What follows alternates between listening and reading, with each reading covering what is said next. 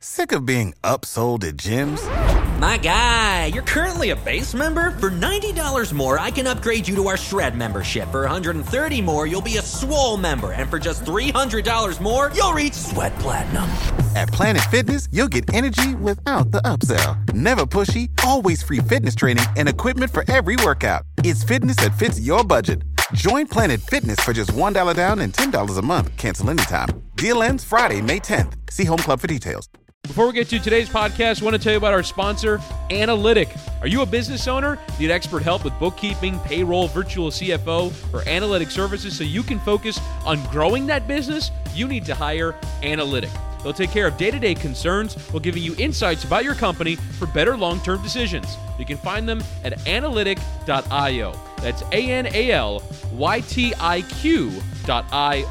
You can also email info@analytic.io and follow @theanalytic, same spelling, on Twitter. Say 5 Reasons sent you, and if you sign up or refer someone who does, you'll receive a $200 Amazon gift card. And now, on with the podcast.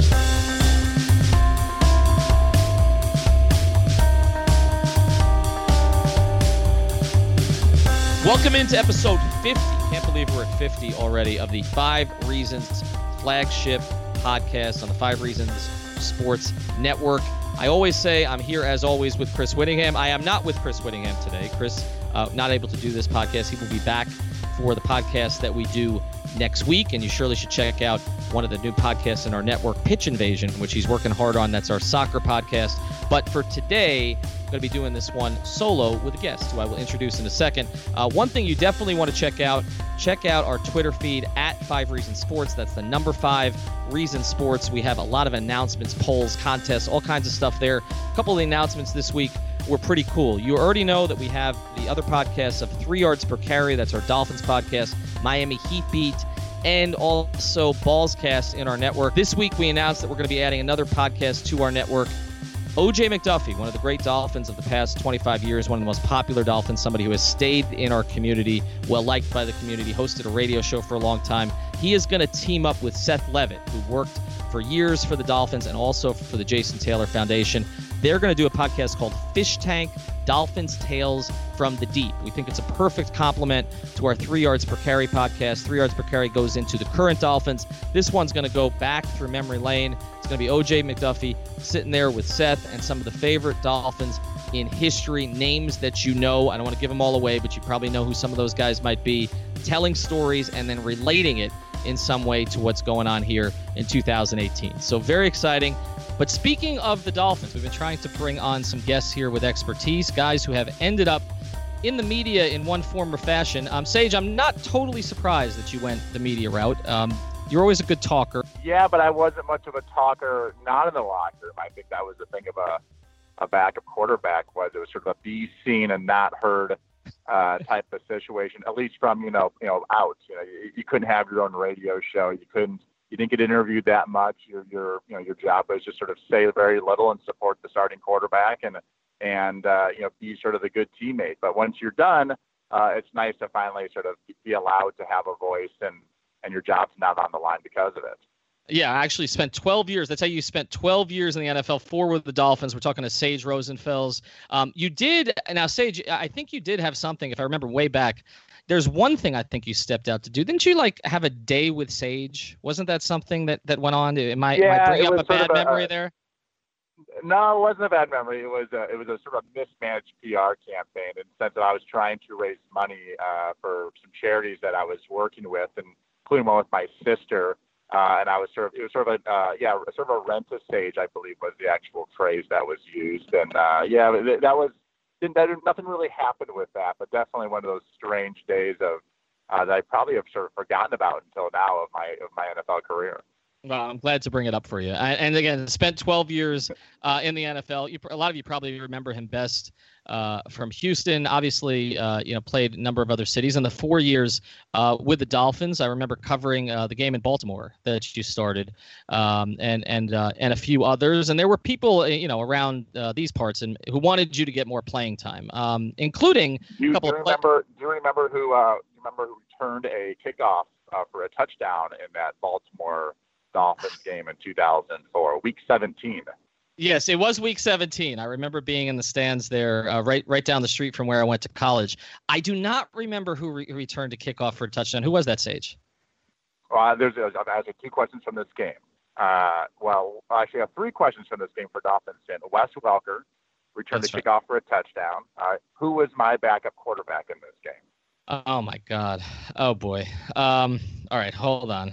Can I cheat? Can I cheat a little bit? He's a head coach in the NFL. Okay. Oh, was it? Well, I'm trying to think of former Dolphins who are now head coaches in the NFL. Hold on. Did he get a snap in the game? Because I remember you playing the whole way there. No. Jason Garrett. Ah, Jason Garrett. Signed it was AJ Feely. J.C. Bird got hurt, and so AJ Feely started about the last 6 games, and then in week 17 he got hurt. But we had added Jason Garrett as sort of the veteran third quarterback who had spent some time, I believe, like in the Fox broadcast booth earlier in that season. So I got to have, and then the next season, Jason was my quarterback's coach under Nick Saban. So that was a very interesting first start of my career at Baltimore Ravens, where we had about 3 or 4 wins at that point in the season, and Deion Sanders was playing in the slot, and they had Ed Reed and obviously Ray Lewis and a young Terrell Suggs and Chris McAllister, I believe, was a really good corner. And Chris Chambers threw a touchdown pass, an 80-yarder to Chris Chambers in the first play of the game. That was a nice way to start. It didn't stay all good the rest of the game, but not a bad way to start in my first start. Yeah, we won't go over the numbers on that one. I was going to mention the Chambers thing, but I mean, you guys did put up 23 points, so I mean, you were productive offensively, even though things didn't go particularly well. Speaking of Chambers, we're planning on getting him on a future pod. Chris was always the guy who was in my ear saying that you should be starting. So, like you say, there were certain guys on that team who were. You need to get Chris Chambers on your show and make sure you talk about me. So, that would tell you what those teams, 2002, 3, 4. And 5 with the Dolphins those were, for me, I was a really young player, interesting years. You had the Ricky Williams saga with that. Obviously with this great defense, Junior Seau and, Zach Thomas and Jason Taylor, multiple Hall of Famers on that defense and a whole bunch of other just really good players. Pat Surtain, Sam Madison, Agoulier was a young guy, I think in his 3rd or 4th year. And it was a really fascinating time to be a Dolphins player.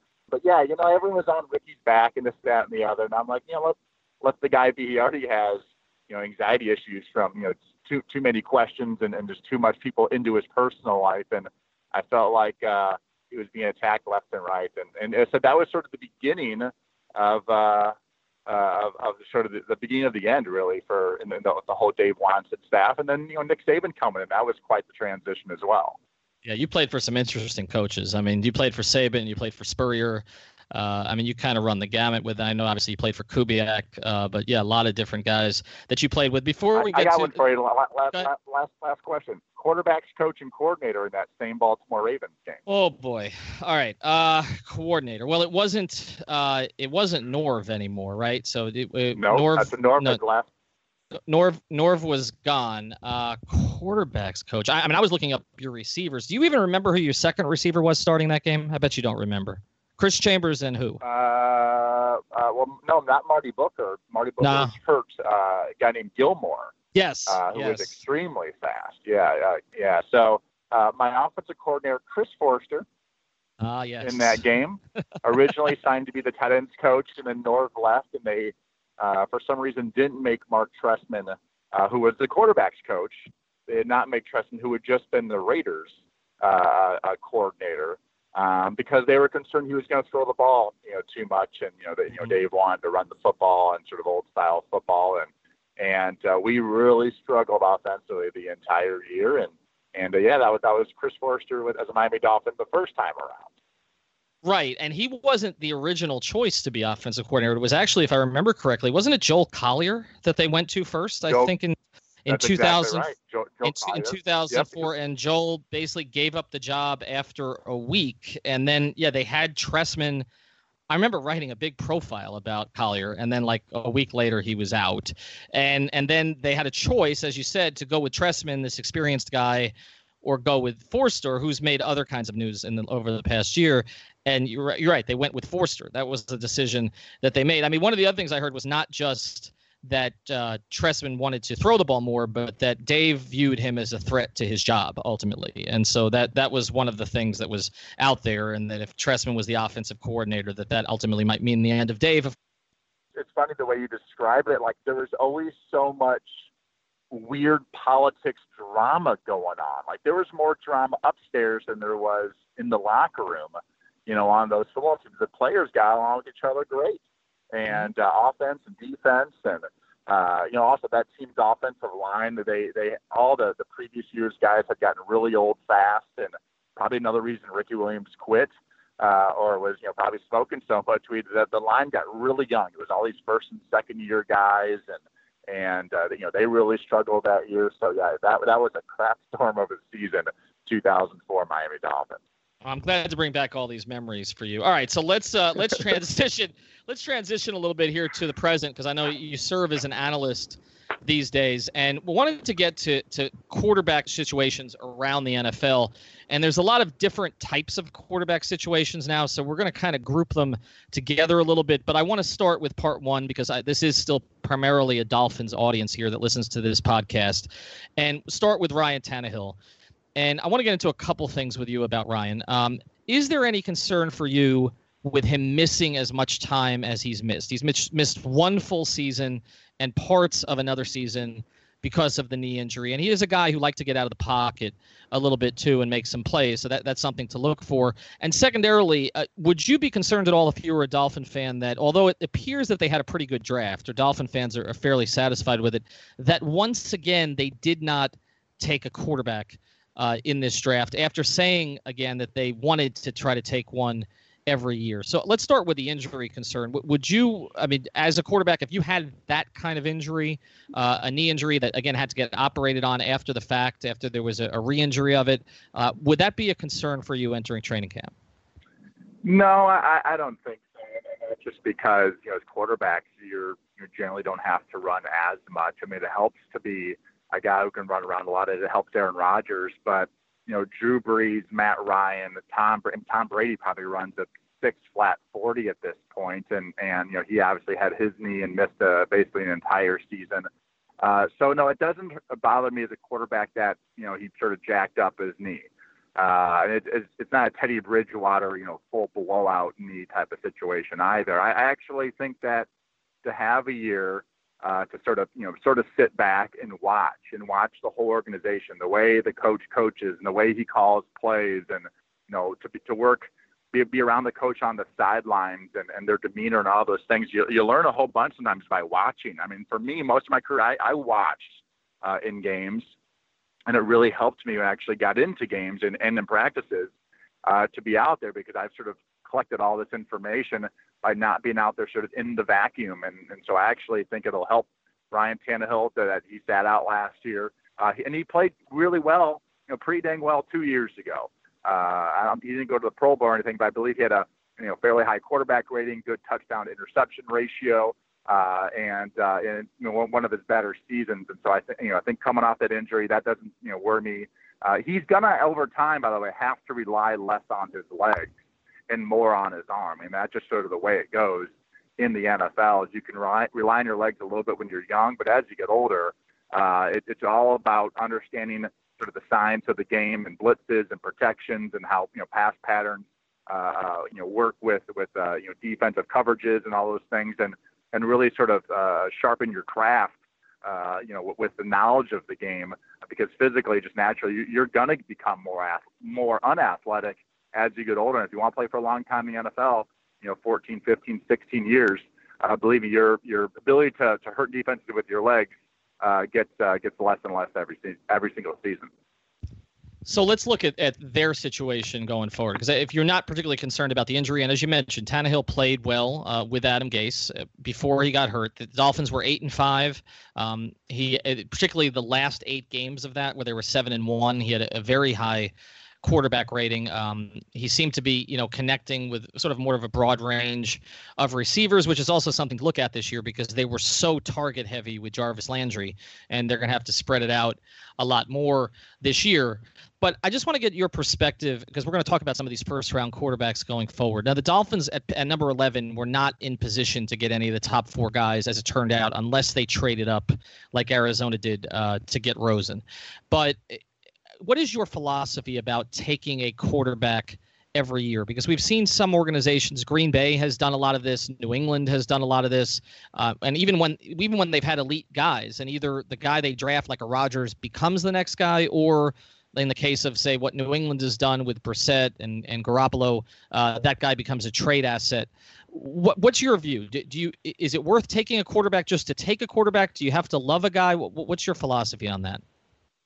Well, I think I think Rick Spielman, by the way, when he was sort of with the Dolphins or maybe after the Dolphin years, he sort of had sort of taken that motto also of let's try to draft somebody 6th round, 7th round every single season. I think it's because the quarterback position is so important.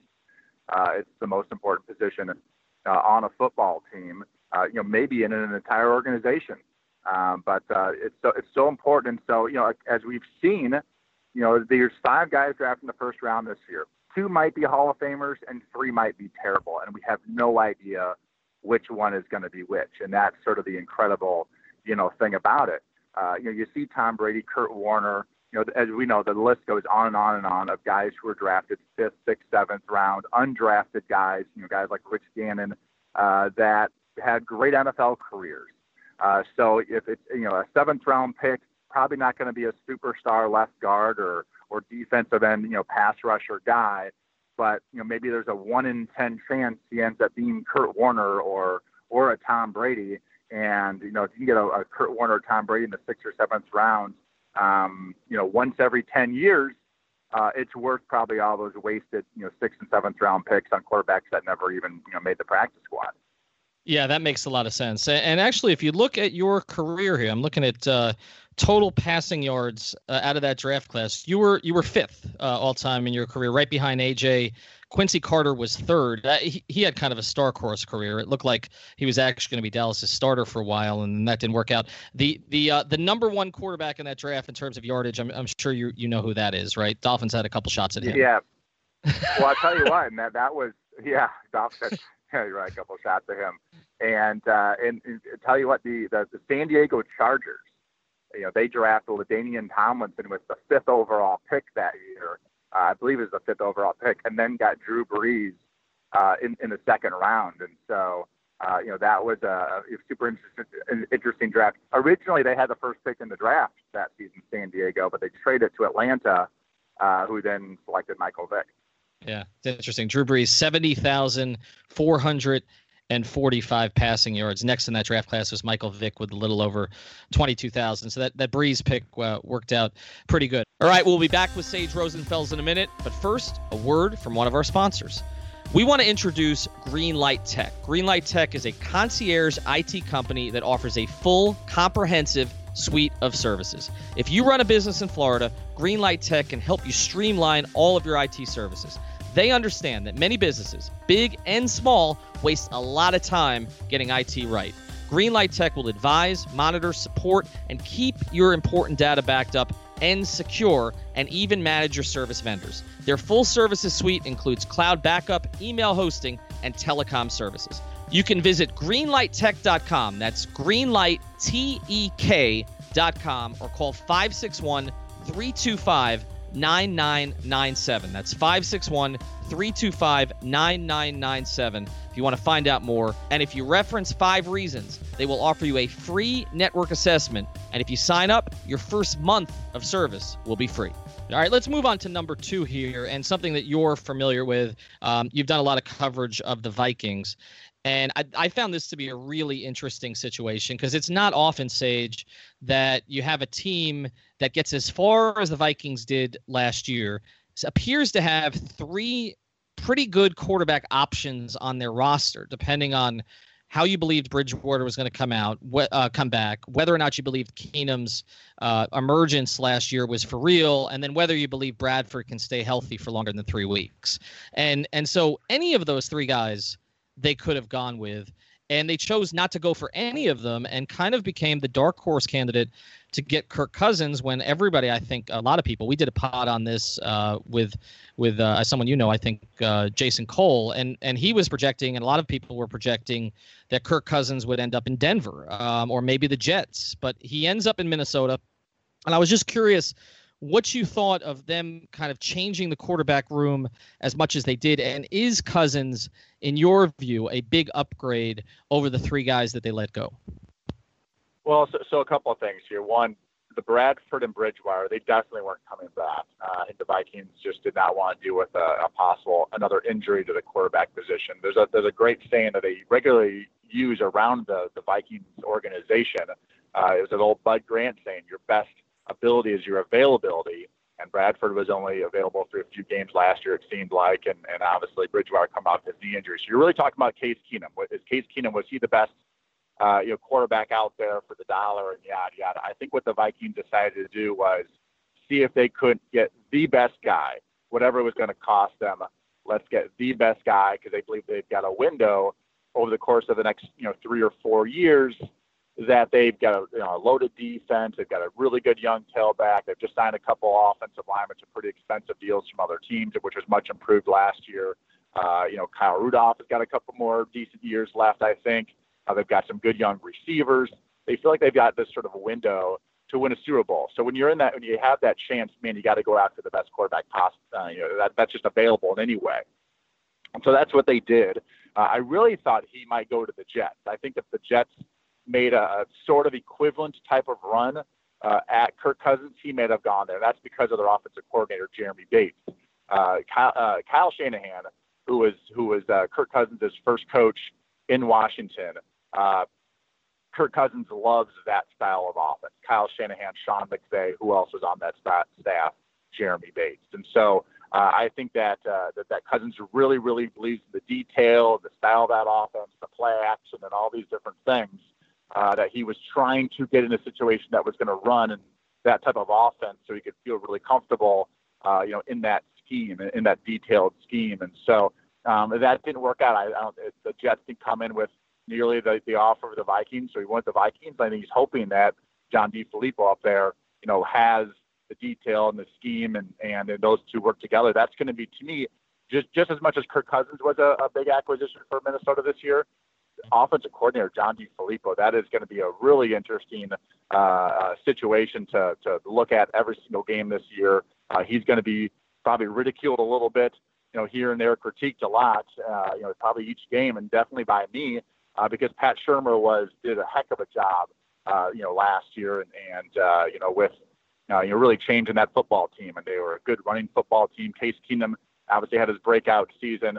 Hopefully DeFilippo can have those type of results for the Vikings. Yeah, and I guess the big question here is that we've posed on the pod a little bit is beyond sort of the coaching he'll get and the personnel, which I think the personnel in Minnesota is pretty good, particularly if Dalvin Cook comes back 100% healthy. I mean, people forget about that who aren't based up there. Like, that team got that far without someone who may have been, their best offensive playmaker last year, the way the things were starting. But I guess this is the big question for you. Is Kirk Cousins elite to you? Is he, I mean, would you put him in that category with the top 5, 6, 7 guys? No, not even. I don't even know if I put him. I don't think I put him in the top 10 in the NFL. He's a top 15 guy for sure. He's probably somewhere between 8 and 12 is my guess. But at the end of the day, what are you looking for? You're trying to win a Super Bowl, right? Well, only a few teams, maybe 6, 7 guys can say, listen, we really have one of the best quarterbacks in the NFL. That is a huge strength on our football team. We're going to, load up at Atlanta. We're going to load up a wide receiver. We're going to do this. We're going to put all these pieces around Matt Ryan. The Saints have been doing that for years. Obviously, the Packers, they know their best player is their quarterback. For the rest of the teams, how can we make sort of a championship caliber football team without having a top 10 quarterback or a top 6 quarterback? That's defense. That's running the football. That's building up the offensive line. That's all these other ways you can win football games without an elite quarterback. And of course, the teams who are sort of quarterback is their strength. They're probably going to spend more money on the weapons around that great player and paying that great player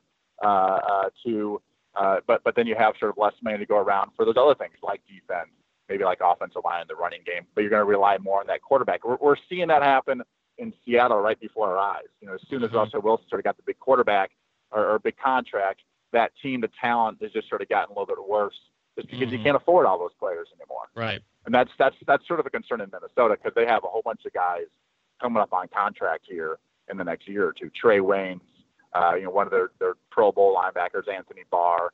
They've got some young. Rick Spielman and that crew up there have done an excellent job over the course of about 7 years in a row with free agent acquisitions and obviously in the draft.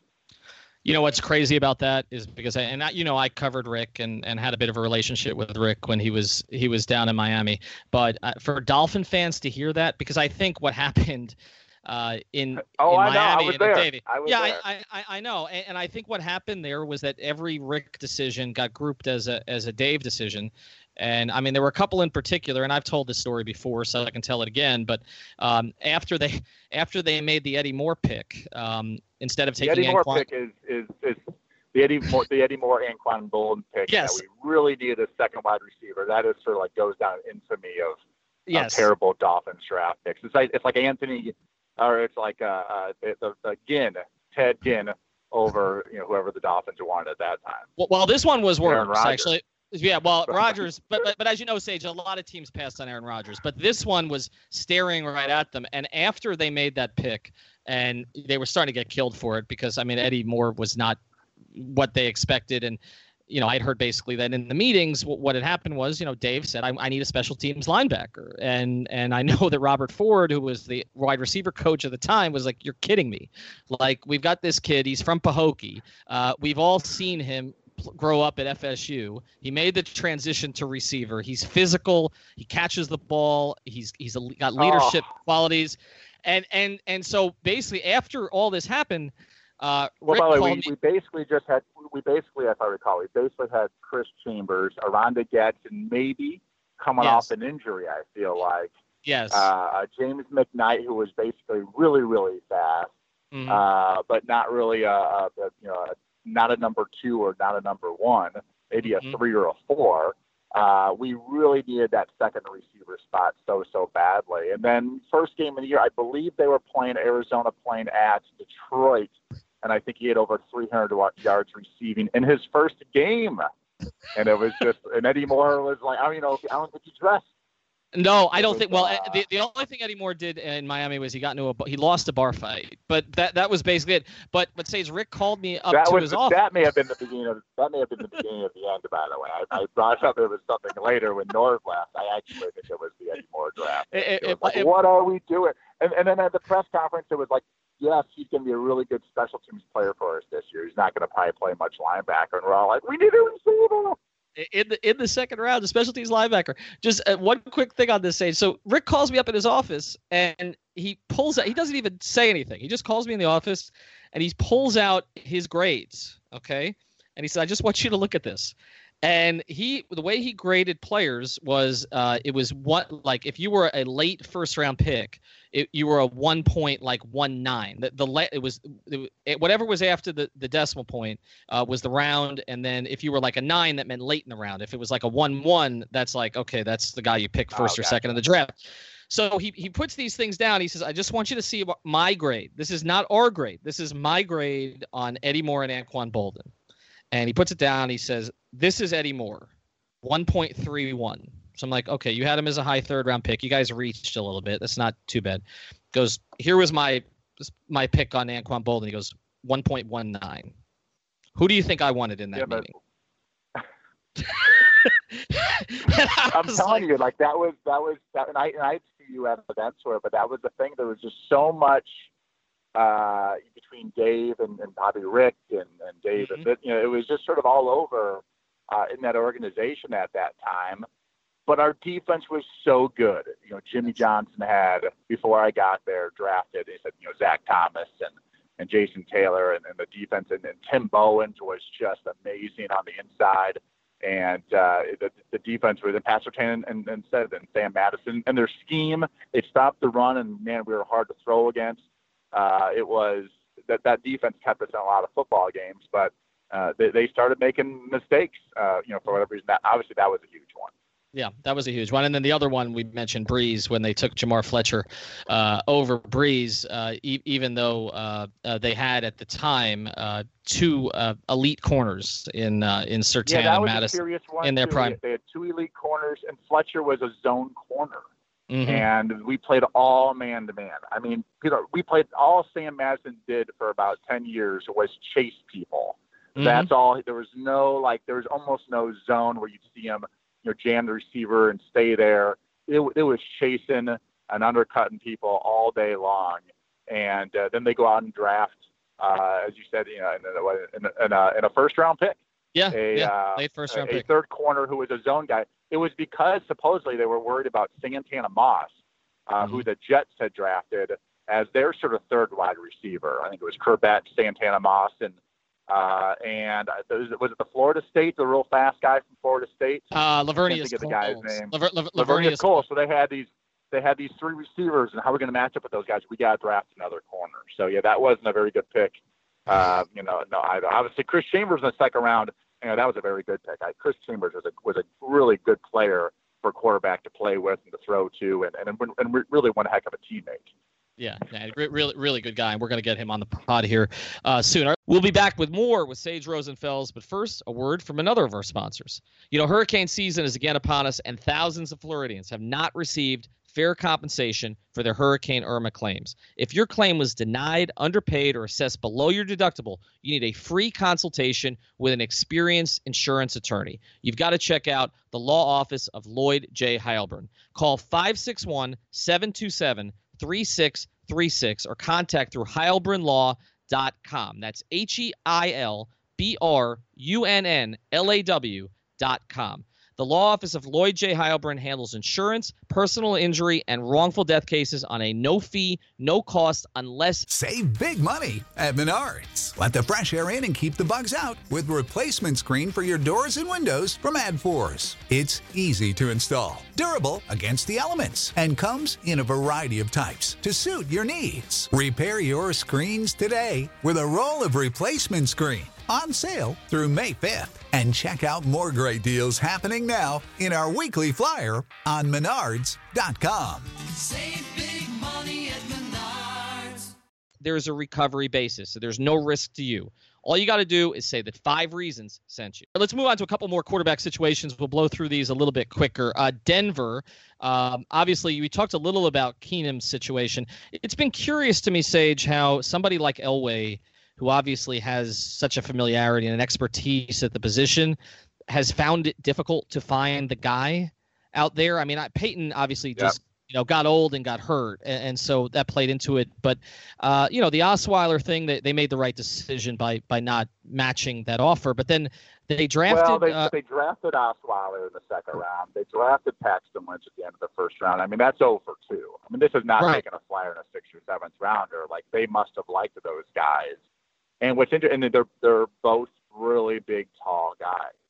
Mm-hmm. They're 6'6", 6'7" guys. So it's interesting, and they're not always a big guy, obviously, but it's interesting they've gone after these two really tall quarterbacks and really missed pretty badly over 2.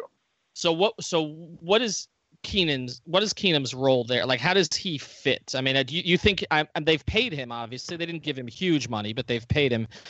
So I would assume he's got the inside track over Paxton Lynch. I know they don't want to give up on Paxton Lynch entirely, but you would assume he's got the inside track there. How does he fit in Denver's system compared to the way that he played in Minnesota last year? I think he fits. I don't know the system all that well. But as far as sort of fitting on the team on paper, he actually makes a ton of sense. As I watched every Vikings game last year, covered him for The Athletic, and he's an accurate quarterback. He's more accurate than people realize. He's got a really quick release, which gets him out of a lot of trouble, sacks, and those types of things. He gets the ball out quick before the rush can get to him. He made good decisions 98% of the time last year. It seemed about once a game he'd make sort of a bonehead throw. He'd sort of throw one up, and it would either be intercepted or a linebacker would just maybe just drop it. And so it always sort of concerned you because their style was defense, running game. Even after Dalvin Cook got out, man, their running game really started to heat up with their two running backs. And so he played, as the year went on, probably a little more conservative. I think early in the year he was out there. He was sort of a gun. He is by heart, by his nature, by his training, he's a gunslinger. The guy threw for, look up his stats at the University of Houston. He threw for ungodly amounts of yards, like 20,000 yards in college or something like that. So that's his nature, is throw the ball, throw the ball, throw the ball. But as the year went on, man, he really got good at managing, quote, quote, managing football games, understanding, we have a 7 or 10 point lead on maybe a lesser opponent. I'm not going to take a lot of chances. I said he's accurate on the intermediate game. He kept them in games last year, and a lot of balls sort of bounced their way last year. With the Vikings, and so I think he's a good pick. He also is sort of a playmaker. He will sort of in an Aaron Rodgers type of way. When the pocket breaks down, he's sort of slippery and athletic because he's only 6 foot, so he's a good athlete and runs around well. But he does a good job of sort of making plays when things break down up front. He's one of those quarterbacks that makes the offensive line many times look better than they actually are. And Denver definitely is a quarterback that can do that. Yeah, I mean, their talent. You talk about a team whose talent eroded a little bit, and Seattle's a great example of it. Because I mean, they had not only was Seattle in a position where they had the cheap Russell Wilson contract, but they also drafted a lot of their elite guys late. I mean, you look at Sherman and some of the other players that performed really well for them over the years, and then once they had to get to second contracts with them, that whole thing blew up.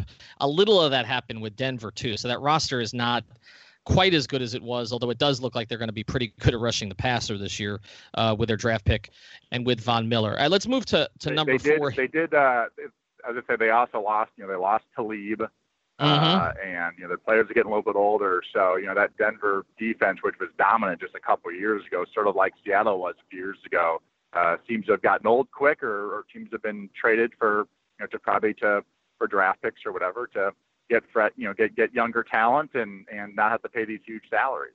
Yeah, it's transition that all these teams have to go through with the cap.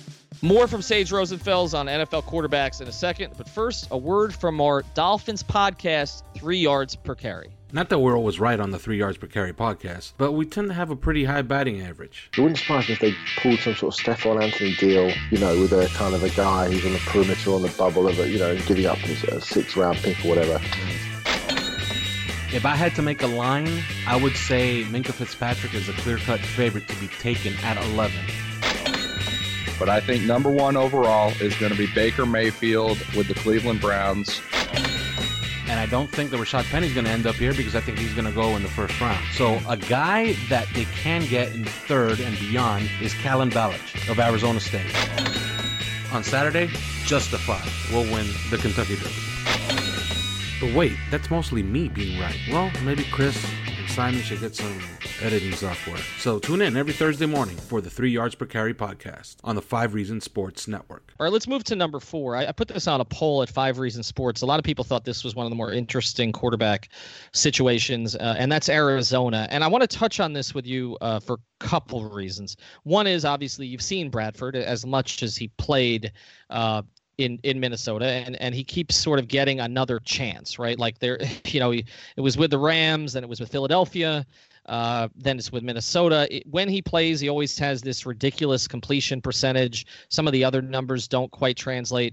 But what I want to get into more is the Rosen pick for this reason, because as you said, you were a backup quarterback, and so I mean, I knew you a little bit, obviously, from being around the team, but you weren't out there expressing your views. And I know you have views that go beyond football, and you express them now on Twitter. You can follow him at Sage Rosenfels 18. Like, you're not shy about sharing what you think about society, politics, and all that sort of stuff. Josh Rosen is not shy about that stuff either. And Josh Rosen, though, is going to be a starting quarterback. If it's not in his first year, it's certainly going to be in his second year, and he's going to be asked to be the face of a franchise.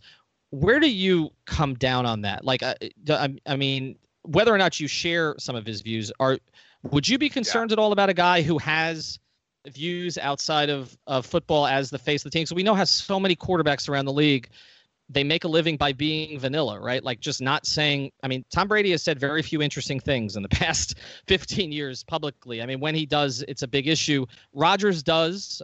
He's one who will speak out a little bit. Cam gets in trouble when he speaks out, but it's just one of those things that with that position, sometimes I feel like you're expected to just shut up and play to a certain degree. Would you have any concerns about Josh Rosen? I don't have any concerns. I mean, just like I don't have concerns about Steve Kerr, Greg Popovich being good NBA coaches because they also speak out. I mean, there's football and there's things that are not football. It's interesting with the NFL and with the sport of football, everyone seems to sort of take everything overly serious. And, it's sort of a serious, intense sport.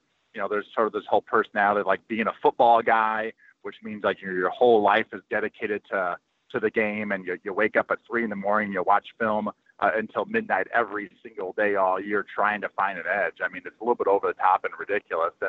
And I think Josh Rosen, who did grow up, with very educated, parents and very successful parents. I mean, he grew up rich. I think that's sort of the thing that probably also gives him an angle of, you know what, like if they don't want to pay me in football, I'll go make money doing something else. And he sort of already has that. So maybe there's less risk there for him of, upselling sponsors and not getting a shoe contract or not, if he speaks, about politics or whatever. I don't look at it as a negative when players, have other things in their life. I think it's actually great. And sometimes it might be politics. A lot of players, it's religion. Some it's, community service. Players like to travel a ton in the off season. So that doesn't bother me at all. I'm more worried about guys like Baker Mayfield, to be honest with you, who have shown these signs of immaturity. That concerns me. Immaturity at the quarterback position is extremely concerning. Why? Because you're going to give a guy, he's going to get a $35 million guaranteed contract or somewhere around there. And the worst way to help somebody to mature is to give them a ton of money and a ton of fame. Well, that's Baker Mayfield right now. He's going to be more famous. He's going to have more money. Is that going to help him mature?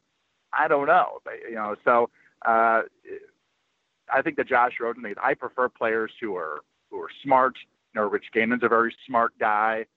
He was a very sort of intellectual guy. A lot of times that means that you sort of become obsessed with the X's and O's of the game, which I think is a good thing.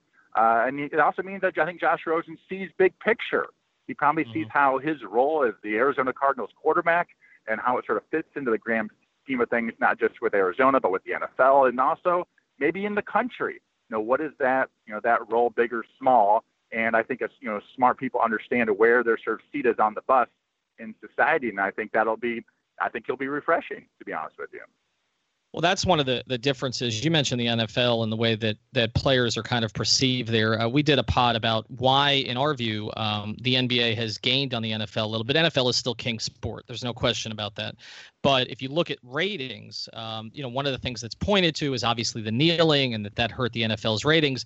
NBA players have been as outspoken or more outspoken than NBA and NFL players, and NBA ratings are up 15% this year. I mean, they're not down, they're up. Whereas you have NASCAR ratings are way down, and obviously they've been NASCAR is they haven't had any, lack of allegiance to the flag or anything along those lines in NASCAR. And one of the theories that Chris and I have had when we've talked about this on the pod is that in the NBA audience, I think, is more willing to sort of hear, social justice, arguments and that kind of thing, whereas the NFL audience is not. Now, part of that may be because the NBA audience tends to be a little more diverse, maybe a little bit younger. I think that plays into it, but there's a clear line of demarcation. Like NBA players are not getting less popular because they speak out. Yeah, so it's very clear. And if you really, I just look at the demographics of the players, demographics of the fans. Football is not an inner city sport, really. It's really more of a suburb a sport or even, small town type of sport. Basketball is a, sort of a city sport in general. A lot of players come from the inner cities and cities and things like that. And also stadiums are always, right in the cities and stuff. So, I mean, most, Chicago or wherever, the inner city football is not that good in a lot of big American cities. So there's a demographic of that, demographic of the fans. The NFL really started probably since 9/11, but definitely in 2009. They probably realized that they said they made that connection with the military. Everything that the NFL, the NBA everything everyone does is try to increase their fan base, and they have to connect with the military, trying to market their product better and connect with somebody that really I think everyone appreciates in the United States. And so the NBA didn't do that, not because they don't love America or appreciate the military, but that wasn't the decisions that they made. And so every sport has their different sort of marketing reasons and why they do things, and I think TV ratings and all those things. I'll tell you this: the NFL, the ratings might be down a little bit. I think they're equivalent to general ratings around sort of the country. The NBA's are up, but general ratings of the other shows, people are watching more Netflix and getting their information on Twitter, or some of my kids, they just watch a lot of YouTube. They don't even watch regular television anymore. So there's a lot of that going on as well. But it's really an interesting time to study all of it because younger people are switching off the TV sets and are on other devices. And but the NFL, I promise you, is making more money this year than it made last year. Yeah, there's no question about that. I mean, they still find a way to make money, but just an interesting topic. Real quick here before we move to these other situations in part 5, Rosen or Bradford, who do you think is going to be their starter this year? What do you think they end up doing? So I believe that when they signed Sam Bradford to, I believe, a 1-year, $20 million deal, the moment that ink was dry was the moment they were looking for Sam Bradford's replacement. All right, so they've obviously found him in Rosen. So my guess is that Sam Bradford starts the season. He'll get hurt at some point, right. Which is right. I mean, there's going to be a deal where, he twisted this or hurt this or whatever in week 6, and he's going to be out for 2 weeks, and then we're going to see Josh Rosen. If Josh Rosen does terrible, we'll see Sam Bradford again. If Josh Rosen plays halfway well, they might just stay with Josh Rosen and say it's going to be one of those sort of rebuilding years with the young quarterback to get him experience. Eli Manning, he sat out about the first 10 games, I believe, of his rookie season. I think the Giants were even like 7-3. They benched Kurt Warner for Eli, and they said basically we're going to, that's the wash on that season. And so I can see them doing that. I can see Josh Rosen playing at some point, and I can definitely see him finishing out the last month of the season or so. All right, yeah, I can see a similar scenario out there. Obviously, Bruce Arians not there anymore, but from all indications had sort of some influence on the Josh Rosen pick. So, and they went up and got him too. So clearly they're going to try to make him their starter sooner rather than later. We'll continue the conversation in a minute, but first, want to introduce you to another of the great podcasts in the growing 5 Reasons Sports podcast network, and that is Miami Heat Beat. Welcome to the Heat Beat Podcast. I'm your host, Giancarlo Navas, and this week we had Evan Cohen of ESPN West Palm and Sirius XM Mad Dog Radio. We talk trades, off-season scenario, how better is justice, and Evan also eviscerated LeBron. Well, he brought Miami championships, please. Miami taught him how to win, brought him 2 championships. I remember 2006. Where's his before coming to Miami? Give me a freaking break. Okay, I mean, that was ridiculous. I was on the air that night. They won a championship. I was doing weekends and nights and random fill-in stuff on QAM. They win a championship, and I'm on the air all night. I don't remember talking about LeBron that night, so I don't want to hear that. Find that and more on the latest Miami Heat Beat podcast. You can find us at MA Heat Beat on Twitter, and expect a new episode every Monday until the end of the NBA playoffs, now on the 5 Reasons Podcast Network. Let's get to part 5, and let's do these rapid fire here. We've got 4 other situations with rookie quarterbacks, and I just want to kind of go through them with you real quick, and you give us sort of an assessment of how you think they would play out. Let's start, since obviously this is Dolphins country here, let's start with the Jets. And they draft Sam Darnold. They still have Josh McCown, who didn't have a bad year last year. I think he's going to be 39 years old this year. And then they end up with Bridgewater also. So they've got 2 veteran guys and 1 guy that they drafted in the top 5. How do you see that playing out? Well, Teddy Bridgewater is going to be the starter for sure.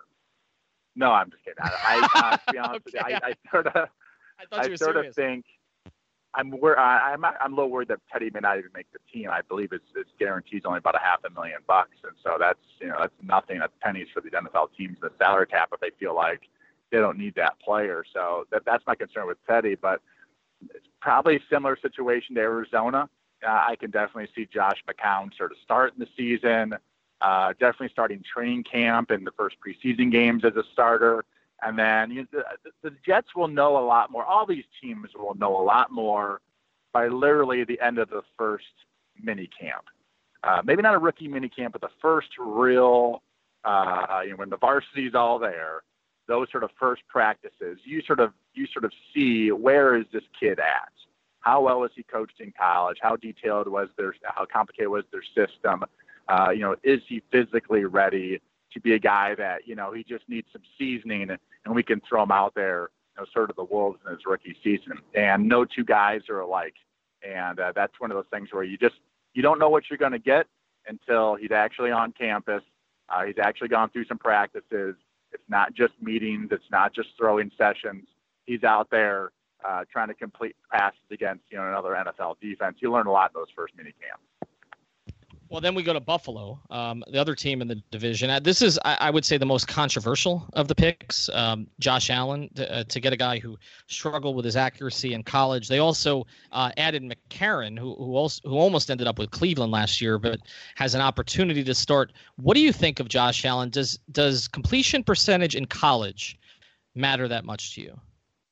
No, not at all. And people will point to Kyle Bowler had a 48% completion percentage in college. Okay, well, I had a 51% in college, and I believe about a 63% in the NFL. So a couple things that go into that.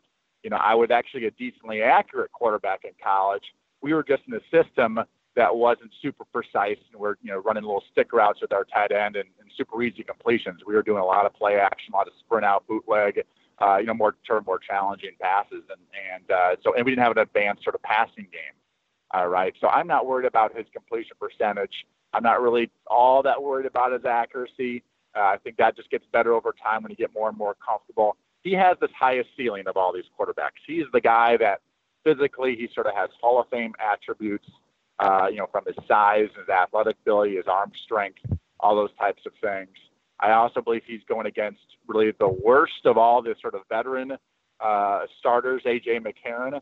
I believe he'd be the easiest guy to beat out. We might see, Josh Allen early, which is interesting. Buffalo made the playoffs last year. They got rid of Tyrod Taylor. I don't see them making the playoffs with A.J. McCarron or Josh Allen this year. But that I could see Josh Allen playing early. I do like the pick. I think he fits sort of the Buffalo. Josh Rosen going to Buffalo, I think, would have been disaster. Josh Rosen doesn't want to live in Buffalo. He's not going to connect with that audience. A kid from Wyoming playing the snow half of his games, he'll connect with that audience in Buffalo. I think that's actually sort of a match made in heaven. That's an interesting. I didn't even think of it that way, but that's definitely interesting. Josh Rosen. I mean, Arizona. It's not quite L.A., but it's more cosmopolitan than Buffalo. So yeah, that makes a lot of sense. All right, two more here. Baltimore. And when they made the pick of Lamar Jackson, I joked that, well, it'll be Lamar Jackson who hands the Dolphins their annual loss in Baltimore, because I feel like we've been going through that for the last 15 years. Joe Flacco's had kind of an up and down run. I mean, that might be generous, actually, over the last 3 years. You look at his numbers, he's regressed. I don't know if they're ready to replace him right away. I don't know how close to ready Lamar Jackson is. How do you see that one playing out? Yeah, this sort of situation, Flacco sort of has not been criticized by a lot of people outside of Baltimore, because most people just don't pay attention to Baltimore that much. They're not one of those premier teams.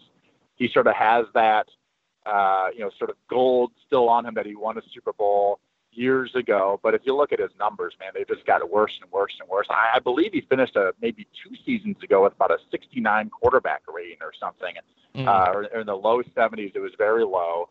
But you don't see this national criticism. Well, now they finally actually went out, and with Ozzie Newsome's sort of last first-round pick, they got this young quarterback who is the complete opposite of Joe Flacco. Other than Tom Brady, Joe Flacco might be the most sort of, iron deer, staying in the pocket passer, not going to move around quarterback in the entire NFL. Those two are probably about as close to each other as possible. Obviously, Baltimore, they want to go in a complete opposite direction.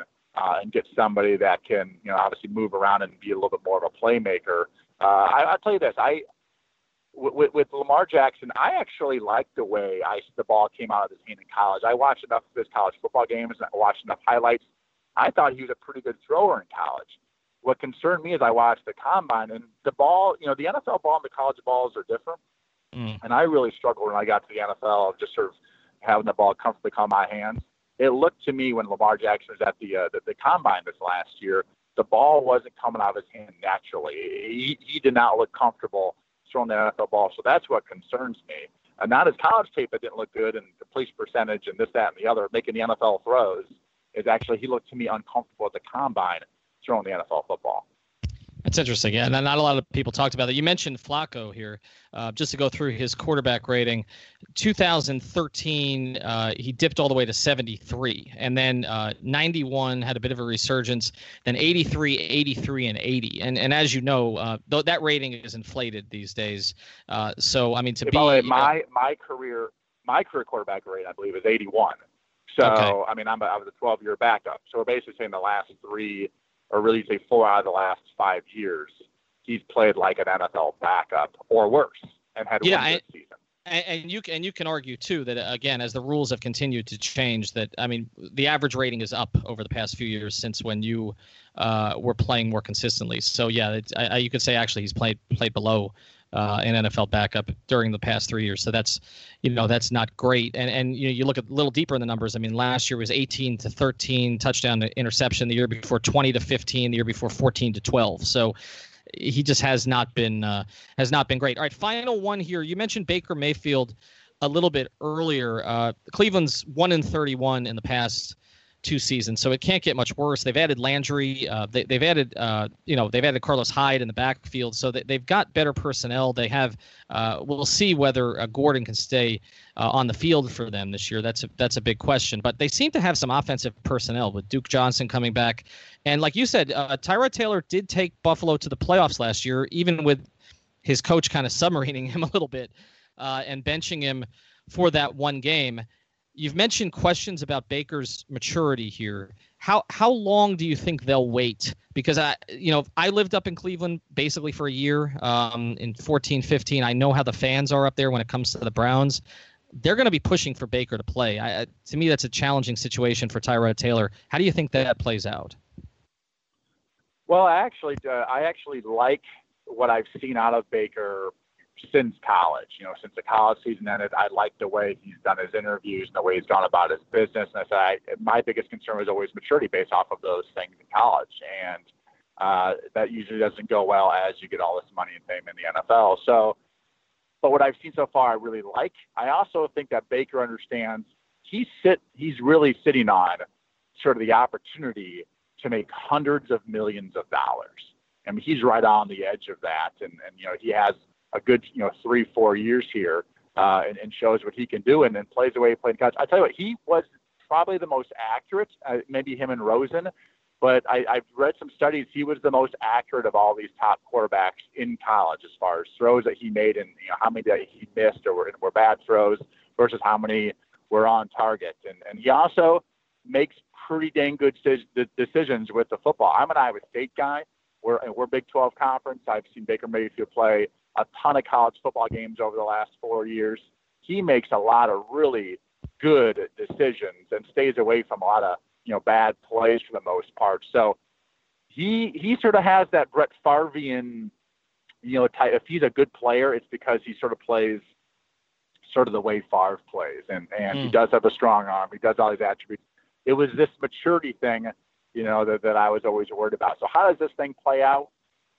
I've always liked Tyrod Taylor. I've always been sort of thought that he got they went to the playoffs last year, and that includes Peterman at quarterback for one game, who was a disaster, throwing 6 picks, in the first half or whatever that was.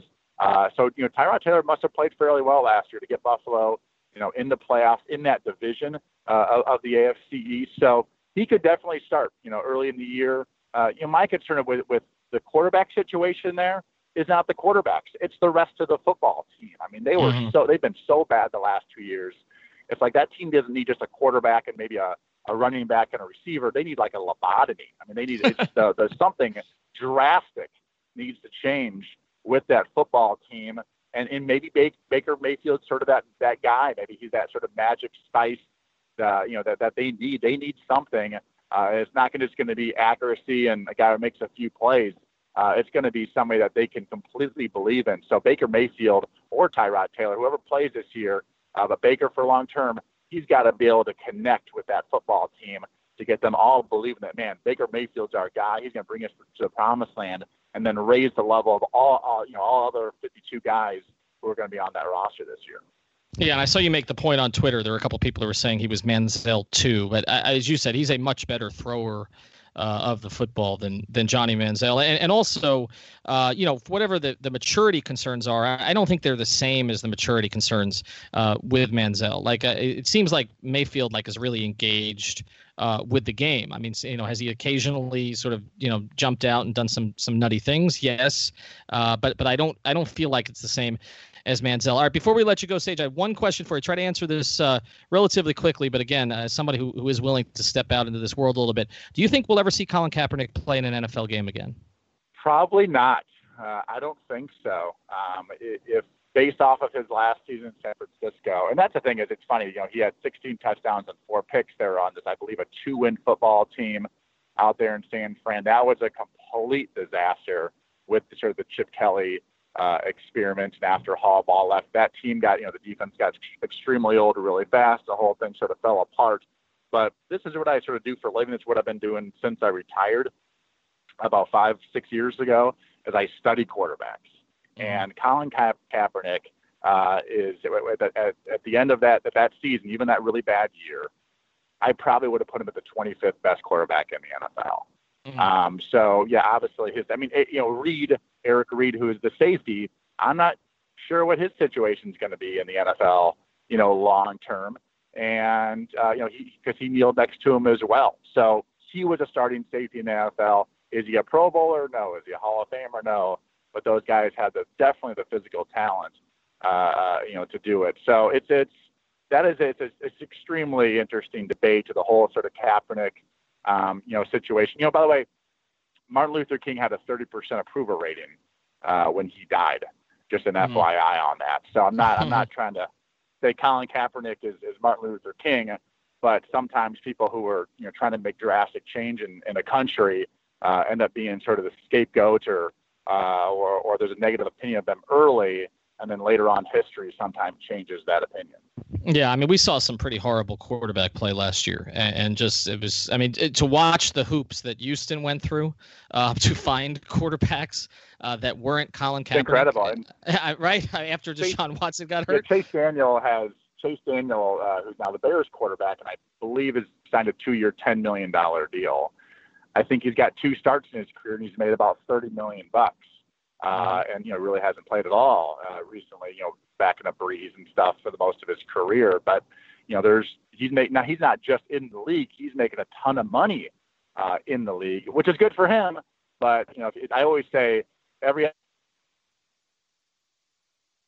Colin Kaepernick's not at least their backup quarterback, because they all say we're doing whatever we can to win football games. If that was really the case, Colin Kaepernick would be a backup somewhere, because he's better than basically every backup in the NFL. Gotcha. All right. Sage Rosenfels didn't make 2 starts in his career. He made 12, and won 6 of them. So that's you would be making much more than Chase Daniel money right now if you were still playing. Well, thank you, my friend. We appreciate you doing this. You can follow him at Sage Rosenfels 18. Also, he's with the Athletic Minnesota, so definitely check him out there. Posts a bunch of stuff on his Twitter feed. You can follow us at 5 Reasons Sports. That's the number 5. Again, subscribe to all the podcasts in our network: Miami Heat Beat, Ballscast, 3 Yards Per Carry, Pitch Invasion, and we got another one we're going to be announcing here before too long. Appreciate you doing it, Sage. All right, Ethan. Thanks for having me on.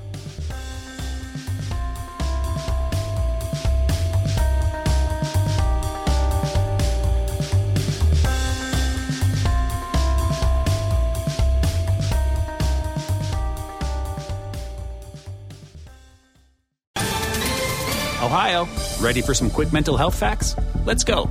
Nearly 2 million Ohioans live with a mental health condition. In the U.S., more than 50% of people will be diagnosed with a mental illness in their lifetime.